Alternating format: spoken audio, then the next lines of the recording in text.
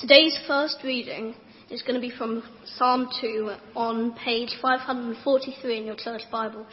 Why do the nations conspire and the people plot in vain?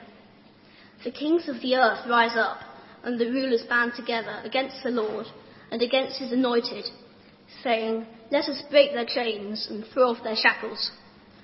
The one enthroned in heaven laughs. The Lord scoffs at them.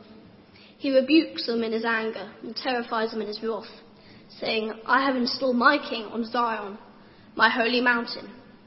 I will proclaim the Lord's decree. He said to me, 'You are my son. Today I have become your father.' Ask me, and I will make the nations your inheritance, the ends of the earth your possession. You will break them with a rod of iron. You will dash them to pieces like pottery. Therefore, you kings, be wise. Be warned, you rulers of the earth. Serve the Lord with fear and celebrate his rule with trembling. Kiss his son, or he will be angry, and your way will lead to destruction, for his wrath can flare up in a moment.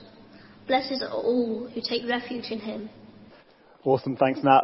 That second reading was supposed to be Luke 11, verse 1 to 4, but don't worry, we'll read that together now. So Luke 11, verse 1 to 4, if you've got your Bibles open. We're looking at the Lord's Prayer, and so we're going to look at Luke 11, which is Luke's account of the Lord's Prayer. And here's what he says. One day, when Jesus was praying in a certain place, when he finished, one of his disciples said to him, "Lord, teach us to pray, just as John taught his disciples." He said to them, "When you pray, say, 'Father, hallowed be your name. Your kingdom come. Give us each day our daily bread.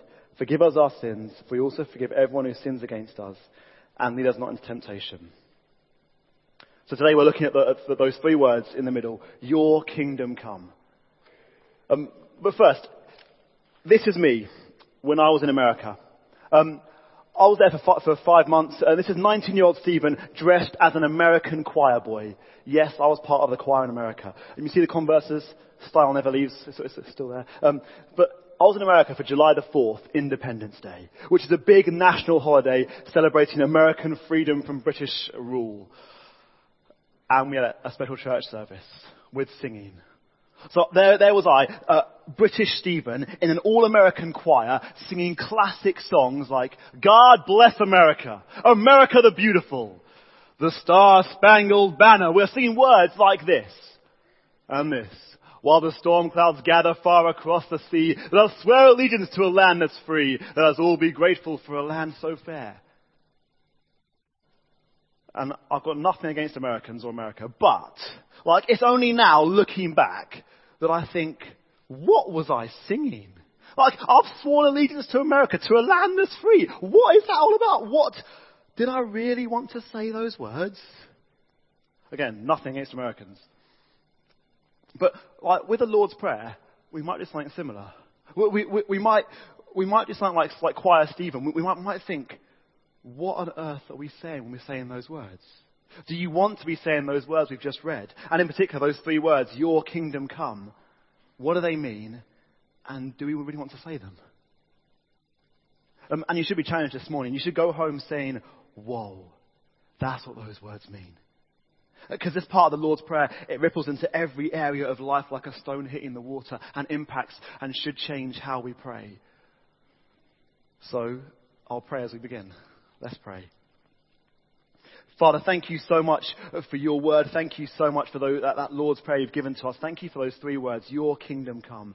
Please teach us great truths and great things from your word, we pray. Amen. If you were with an activity pack, we're on page 1 here. Page 2 is the second part of the talk. If you want another one, there's one here. I don't know where I put it. I'll leave it there. Lovely. Because in Luke 11, "Your kingdom come," well, in the Lord's Prayer, it comes before we get on to asking God anything. Like legendary preacher man Martin Lloyd-Jones, he said this. He said, "Before we think of our own personal needs, we should have this burning desire for the kingdom of God to come and for the name of God to be glorified and magnified over all." This should be our greatest desire as Christians, so let's have a look at what it means. Because the first thing we see from these three words is, "Your kingdom come." Well, there's a kingdom, and when there's a kingdom, there's a king.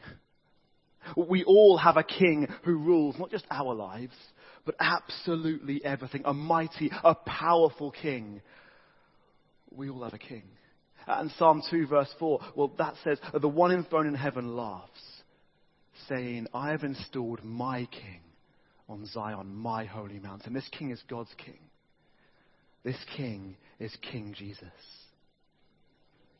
And if you've got one of these packs, it's now blindfold time. So if you want to get your blindfolds out, you can put your blindfolds on. And everyone else, if you can close your eyes and simulate a blindfold, that would be great.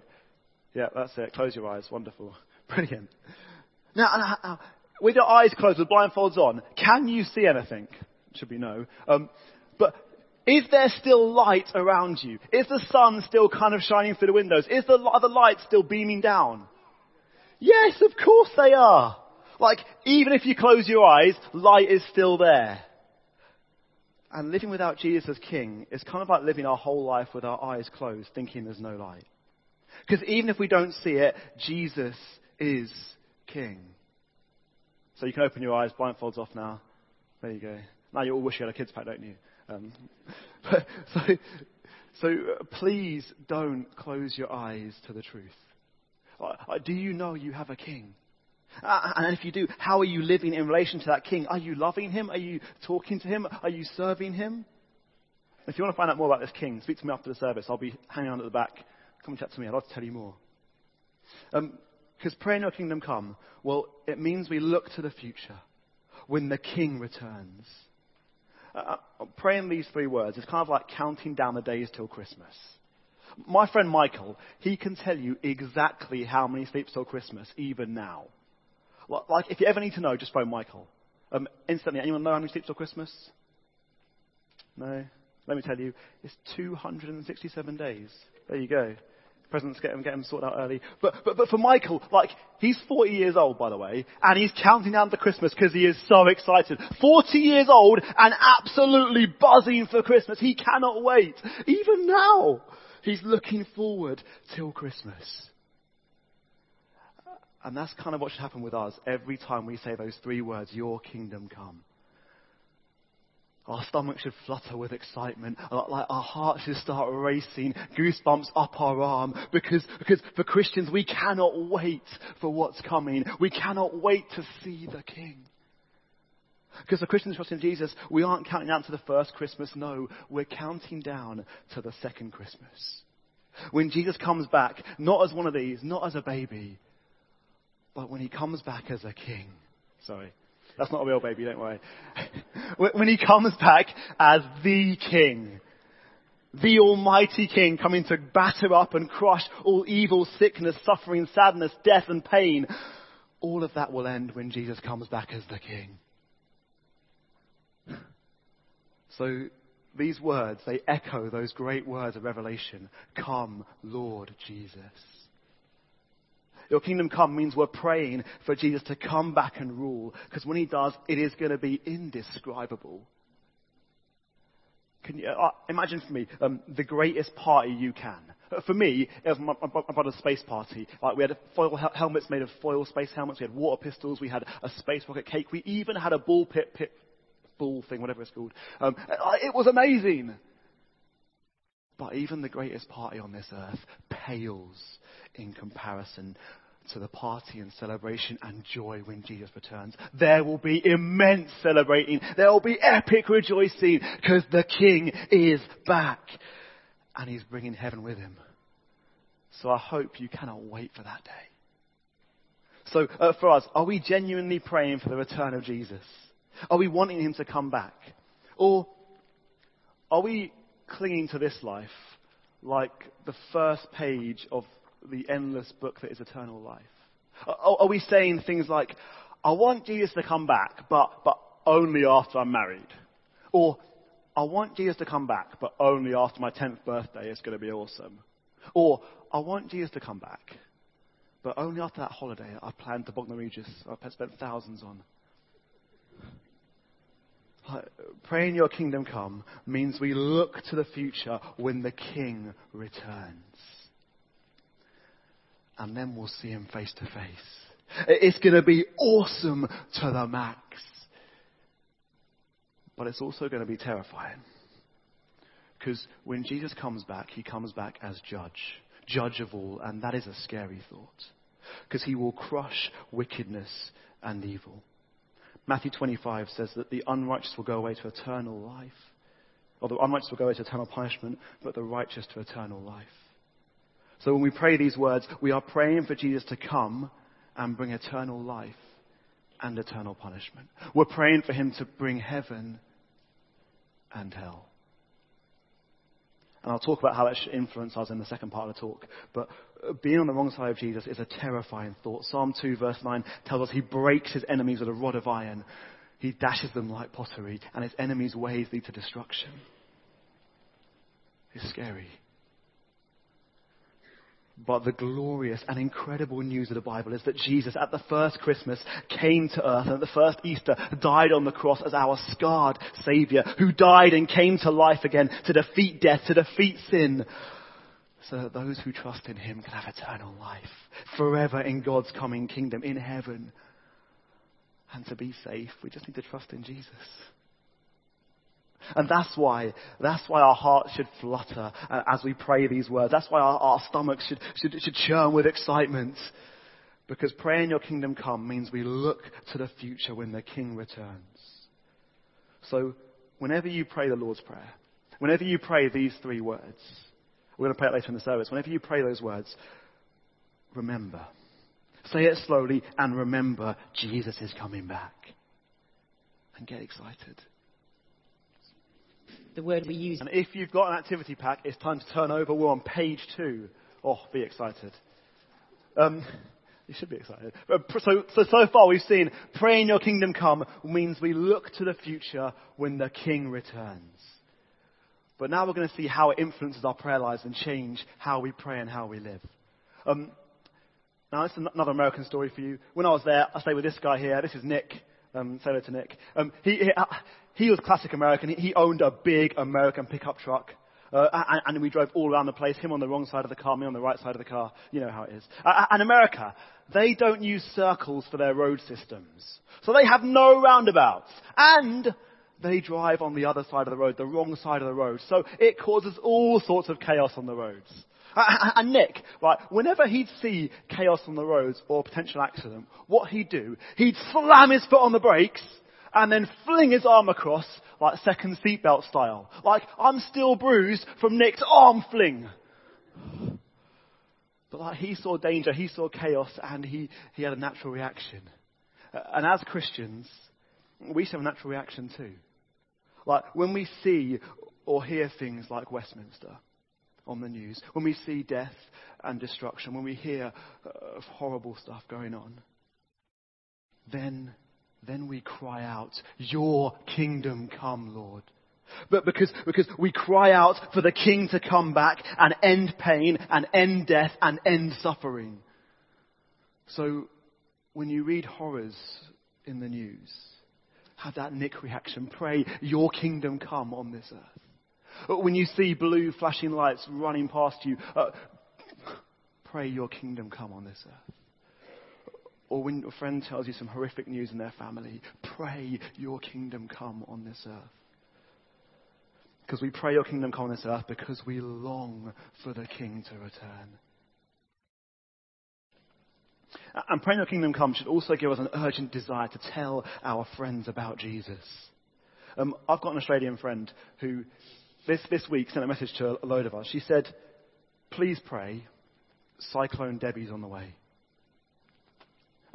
Scary stuff, right? She's safe, thankfully, because luckily we have technology that alerts us to major storms heading our way. So she was able to tell us 2 days in advance. She was able to know 2 days in advance what was coming, and so she could get herself and her family safe. Now that's a cyclone. Coming to this world is Jesus Christ, the mighty King who will judge, the unstoppable force coming to crush wickedness once and for all. Psalm 2 verse 10 puts it like this. It says, be wise, be warned, you rulers of the earth. Kiss his son, Jesus, or he will be angry and your way will lead to destruction. Blessed are all who take refuge in him. Today, you have been warned, he's coming. And the only safe place from that coming force is in Jesus. Psalm 2 says, blessed are all who take refuge in him. He's that shelter. He's that refuge. He's that safe place. And no doubt all of us here know people who don't know Jesus, who don't trust in Jesus, who are outside in that storm, who aren't safe. So we pray, your kingdom come, thinking of those people, praying and pleading with God for those people to be saved. There is such urgency. And praying those words should lead to action too. I mean, have you wondered why we at Bishop Hannington Church, why we talk about Jesus so much? Why at Explorers and Luton on a Thursday evening, we tell you all about Jesus every Thursday. Or why we run Life Explorer courses, why we run Youth Mission Weeks. We do it because we know what's coming. We do it because we are desperate for people to be safe in Jesus. So as a Christian, pray your kingdom come in the lives of your friends and family and people you know who don't know Jesus. Why not go home today and in your homes make a list of all people you know who don't know Jesus, and make it your priority to pray for them every single day. Pray your kingdom come for each one of them. And do something about it too. Like, invite your friends to Rooted and Explorers on Thursday. Like to Easter services going on at church here, to events at church. Make sure you are involved in spreading the gospel. And my usual plug from the front, why not join the Thursday Rooted team? We are desperate for helpers when we have 50 kids there after Easter, and we want to tell them about Jesus, so come along and help out if you can. So we pray your kingdom come for the lives of the lost, because the King is coming.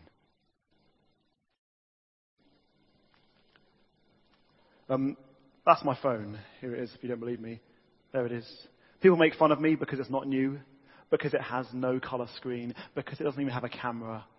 No, this thing is a beautiful 15-year-old, still going strong phone with one of those green weird screens on the back. Oh, love it. But imagine that I'd ordered this thing off the internet, the Samsung Galaxy X or 10, whatever it is, with a foldable screen, not even out yet. But imagine I'd ordered that and it was coming tomorrow to replace the Nokia brick. Exciting, right? But how ridiculous would it be if I bought a brand new case for my Nokia brick, if I opened it up and hoovered the inside, polished every little bit of it, if I went home today and built a little bed for my Nokia brick next to me, just so it could sleep there off the hard wooden table, if I engraved my initials on it, that would be utterly ridiculous. I'm getting a brand new phone, and even still, look at it. Why would I invest so heavily into something destined for the bin? Why would I treat it like a king? And see, that's kind of what praying your kingdom come does for us too. It reminds us that this world is not it. There is a far greater and far more glorious future coming with an awesome king. So as we pray those 3 words, we get perspective. Understanding that this world does not last and will not last. And it will not and does not satisfy us. Just as it would be ridiculous for me to spend all my time and energy investing in my brick. It's ridiculous for us to make things of this earth our king. Kings are things that we pour energy and time into, things that rule us, things that we're crushed if we don't get them. As soon as we start making things of this world king, well, we get crushed. If we make family our king, then as soon as one of our family members is struggling, we'll be broken. If we make relationships our king, then as soon as we're single, we'll be crushed. If we make sports our king, then as soon as we're too injured or too old to play, or our team is losing, then we'll feel empty and worthless. If we make friends our king and spend all our time trying to please other people, well, we'll be exhausted and never feel good enough. And if we make money our king, we spend our time chasing after something that doesn't even last. When we lose a job, when we lose money, we'll be despondent and broken. No. Only if Jesus is our King will we never be utterly crushed, never be utterly broken in this world, because He's the King who was utterly crushed and utterly broken for us. And He will never let us down. So we pray your kingdom come for ourselves, as the prayer to pray to remind us of who our King is. And as we pray, we are asking God to extend his royal power over every part of our lives, to so fully reign and rule in us that we obey him and want to obey him with all our hearts, energy and joy. And so all other kings fade away into insignificance. And if you're sitting there thinking, you know what? I'm not loving King Jesus like I should. He's not ruling my life like I should. Well, make sure you pray these 3 words, your kingdom come in my life every day. I pray them daily for yourself, calling for him to come and reign. We pray your kingdom come for ourselves because Jesus is our King. Praying your kingdom come means we look to the future when the King returns. Let me pray. Father, thank you that your King, King Jesus, is coming back. Thank you that it is going to be absolutely glorious when he does. Father God, help us to pray these words in all situations for the world, for our friends and family, and for ourselves. And would you rule and reign in our lives, we pray. Amen.